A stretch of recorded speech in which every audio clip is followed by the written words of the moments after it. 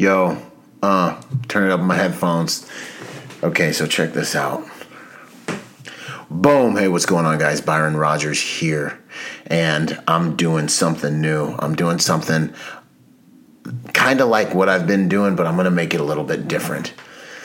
I want to welcome you formally to the Protector Nation. I want to welcome you formally to a brotherhood, an ancient brotherhood that we're bringing back right now. You know what I mean? Like, if I was going to break it down, I'd say that protectors have existed since the beginning of time, right? No matter what country, no matter what culture, no matter what you're into, no matter where you're from, no matter what history you look at, you're going to find that protectors have literally been existent all over the world since the beginning of time, right? So it's kind of like one of those things to me that's like, well, you know, I see that human beings have a few basic needs. They have the need for food, they have the need for water, they have the need for shelter. But what binds us together? What else do they have a need for? You know what I mean? People act like being a protector is like no big deal. It's like no big thing, but like it's a big thing. You know what I mean? Like they act like, you know, it's just some kind of vocation.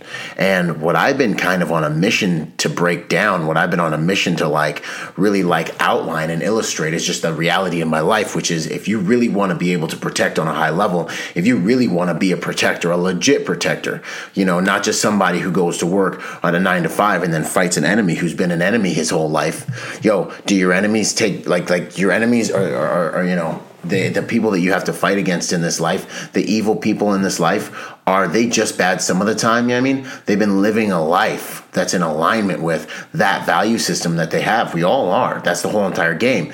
And so to me, I sit here and I'm like, yo, if you're going to try to stand between good and evil, it takes so much more than just a commitment to go to work from 9 a.m. to 5 p.m.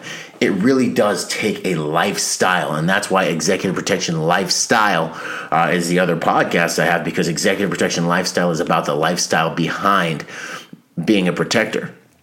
But as I look out at our world, you know, I see so many different kind of issues. I see different problems, and I realize that I think we need to make one huge change. I think we need to really, really focus on bringing more accountability to the world. And how do we bring more accountability to the world? Well, you've got your first responders who are awesome. God bless the first responders, you know what I mean, for doing what they do. But then there's another dynamic. There's the reality that the first responders are going to get there after the altercation 9 times out of 10. Your first responders are going to show up and they're going to pick up the pieces of the game, you know what I'm saying? And that's something that I think a lot of people like good people for a long time have kind of thought to themselves that like a first responder is just going to happen to be there to protect me when the time comes. And that's just not the case. You know what I mean? That's like hoping that when something it's literally like you're hoping that the police are going to be there to step in and rescue you when something's going down. It's like, you know, you're playing the lottery there. You know what I'm saying? I pose the question and I live in the reality of like, yo, if you can't defend what's yours, if you are not able and capable of protecting yourself and your loved ones, you want to call yourself a good person. If you're not capable of protecting those who are depending on you, you got to provide for them. That's part of your responsibility as a man, as a parent, as a single mom or whatever. That's part of your responsibility. You got to protect them. You gotta provide for them, but you also got to be able to protect them. You got the basic needs of food, water, shelter, all those things, but you got a need that a lot of good people have been overlooking called protection. And so I see that like to really be able to really contribute on the highest levels that I want to contribute on, I need to be able to really bring the arts of protection, the mentalities, the values, even the curriculum of protection to the civilian market. You know what I mean? Because I know I'm here on this planet for a purpose, and I think that what my contribution to this world could be, I think it's going to be around making good people dangerous. I think it's going to be around adding accountability to this world by making good people more dangerous, demystifying violence, getting people more well acquainted with violence. I want to make good people dangerous. Why do I want to make good people dangerous? How do I want to make good people dangerous? Because good people bring the accountability to this planet. You see what I'm saying? Like evil people, when they're unchecked and they can just do whatever they want, it's a problem. You know, we have these shootings that take place in America, and the death count is like dozens of people get shot. You have a shooting that takes place in Israel, or a violent act that takes place in Israel, 2 or 3 people get shot, and then the problem's solved. Boom. Why? Because they have a civilian population that's highly acquainted with violence, and good people are also dangerous. And I think that the world can become a better, safer place if the predators, those who hunt us, those who just happen to continually shoot up gun-free zones in America and stack bodies in America because they literally get to do whatever they want unchecked with no accountability until the police arrive. And then the police might not even go in because they're even not very well acquainted with violence. Some of the time I'm sitting here and I'm just looking at a world where evil is being able to go unchecked too often. And when I look at our society and I look at life and I look at the history of humanity, I see that protectors have always been there. Whether you're looking at the ancient Romans, whether you're looking at the Greeks, whether you're looking at the samurais, whether you're looking at the knights, and whether you're looking at the cowboys and the Indians, every society has their protectors. And so what I want to do with this brand is I want to bring everyone together. I want to unify everyone under the same banner, and I want to make the world a better place by making good people dangerous and creating a nation that's inside of every other nation. I want to create a nation of protectors around the world so that when bad things happen, there are just more people on the planet that can stop them, that can stand in between the good people, the sheep, and the evil people on this planet. Evil's not going away. We can't make up enough laws to stop it. Every law that you come up with only polices good people that are willing to let themselves be policed. You know what I mean? Like more gun laws. Wait a minute, I'm sorry, real quick. Is murder illegal? Is murder illegal? Did it stop the killer from murdering all those people? No, it didn't, did it? Okay, listen, you can make all the laws you want. Bad people don't follow rules. So you're only limiting, mitigating, and controlling the good people who are willing to take into account the rules you want us to abide by. So laws aren't going to fix this problem. But adding people to this world who can stop a violent action, a violent situation before it escalates into a complete catastrophe, I think that's a worthwhile contribution, and that's literally what I'm here to try and contribute. I want to awaken a fraternal brotherhood. I want to create a brotherhood. You know what I mean? As I think about the blood that flows through my veins, I know. I haven't done my 23andMe. Like, I don't know exactly what I'm made up of, but I know that in my blood in my veins course the blood of a protector.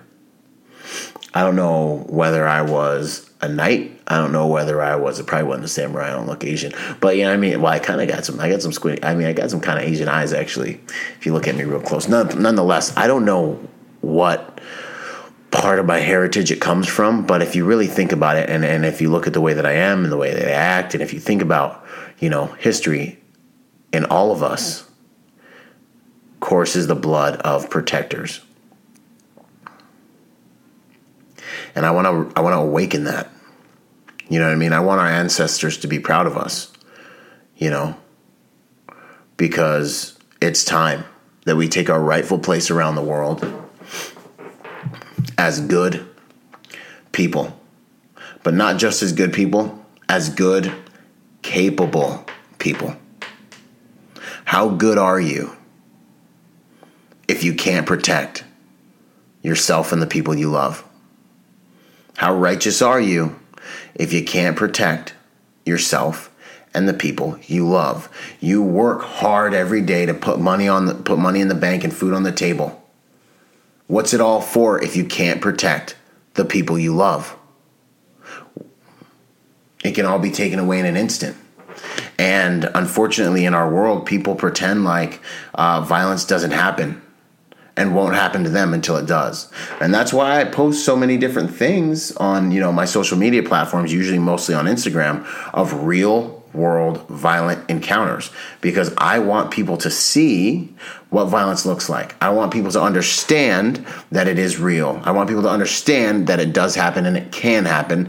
And I want people to just know that, like, I'm a double psychology major, and so I understand that the more I show you something, the more comfortable you'll become with it, but the more intellectual reference points I supply you with.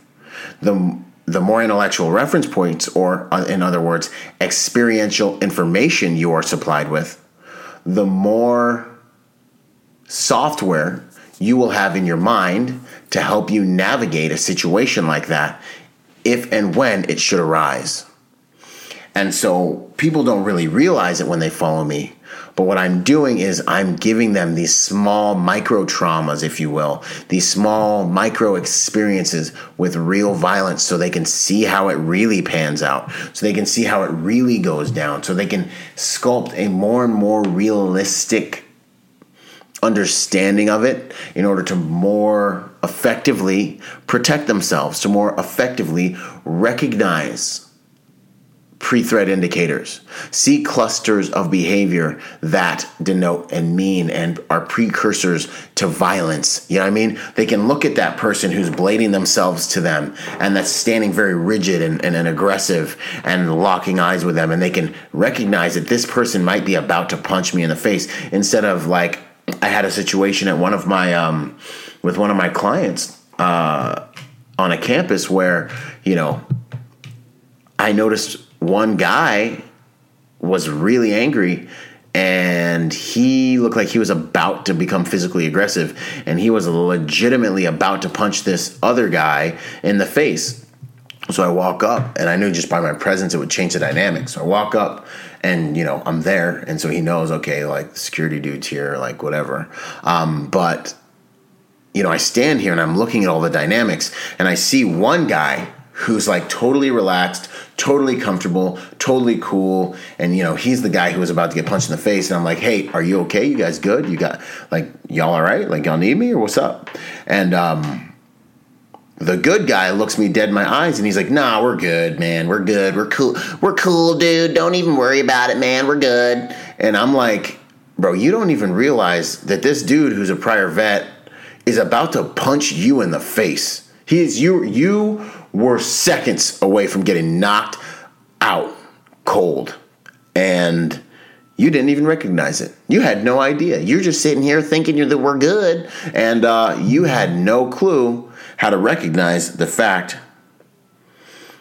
that you're about to get hooked up. So that was kind of one of the things that got me, like, man, like, good guys just don't either think it's going to happen, or they don't see it coming. You know what I mean? So that lack of IQ is something that I want to change, and that's one of the things that we do with that I do with the social media stuff that I put out and the content that I put out. The content on the website is all about this stuff, and will continue to be. So this brand is about education at its genesis. This brand is about education, and this is just the beginning. The podcast is going to be the backbone. It's going to be kind of the foundation through which I'm going to use to create this culture of dangerous good people, And if it all goes the way I want it to, I'm saying, me prophesy right quick, If it all goes the way I want it to, when it goes the way I want it to, this brand is going to go from simply a podcast we're going to impact this world. It's going to go from simply a podcast to a legitimate culture. We're going to put a website behind this podcast. I'm going to create digital products with the intention to take a zero to hero, take your average civilian from off the streets and get them to watch and appreciate and just take them from being completely defenseless and oblivious to being as dangerous as possible, just online through the content that we're going to come up with. We're going to come up with courses, modules, everything that you can imagine that someone would need to know. We're going to have core competencies. Are you willing? But then are you capable? And then are you ready? You know what I mean? We're going to come up with core competencies in terms of how to execute violence, how to also execute medical, social dynamics, all of that stuff. And we're going to put that online, and we're going to make sure that those things are available so people can literally, without having to spend, a whole bunch of money and fly out to a course or do anything like that, they can literally get online, purchase those courses, put themselves through an education that can save their lives and their families' lives. That is the goal. That is what we're doing here. And we'll take them as far as we could take them, straight up through online tools and resources. And then we're also going to roll out live events with prominent protectors in the world and in the industry. People that are, hand-to-hand, leaders in hand-to-hand combat, leaders in profiling, leaders in traveling, leaders in weapon manipulation, marksmanship, bladed weapons. We're going to study these individuals. We're going to bring them out. We're going to have live events where these individuals are going to be teaching our tribe of protectors, our legion of protectors. And then after that phase, I hope to expand this even further to where we can start chapters of protectors in cities, in states, different countries, to where people that really want to get into being able to protect themselves and their families and their environments can go to a local chapter and fellowship and learn from and become part of something, and go to live events in that area and have a culture there that is there to foster all these good habits and the abilities that are necessary for protecting. We're going to have a citizenship. We're also going to have a level that's going to denote an active protector. I don't know what I'm going to call it yet, but there's going to be your basic people, citizens that are part of the brand, But then there's going to be another level that means you're actively capable of protecting. And that is you're going to have to pass a physical fitness test and certain things like that in order to be part of that active protector group or legion of protectors, because we don't want to just put out cool content and have people who couldn't really protect anything be the only ones part of the brand. I want everyone to be part of the brand, but I also want to give people an ideal. I want to give people something to aim at that will bring out their potential.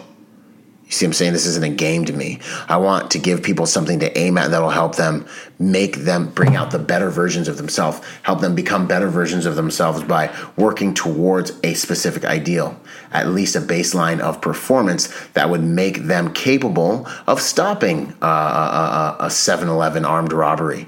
Make them capable, if it was necessary, to stop the robbery, and to make them capable of defending themselves and their wife and their kids in a back alleyway if, they're attacked. How is that not good? I think it's good. I think it's righteous to be able to defend those who are depending on you for quality of life, I think it's good. I think it's noble. I think it's pure to be able to know in your heart of hearts that when you go to a restaurant, the restaurant's safer. When you're at a movie theater, the movie theater's safer. When you're waiting in the doctor's room or at the mail station or at the bus stop, that place is safer because you're there. You've done the work to make yourself good and also dangerous. So I think that's the aim. I think that's that's where we're going here with this for now. That's the idea. That's the vision that is the Protector Nation.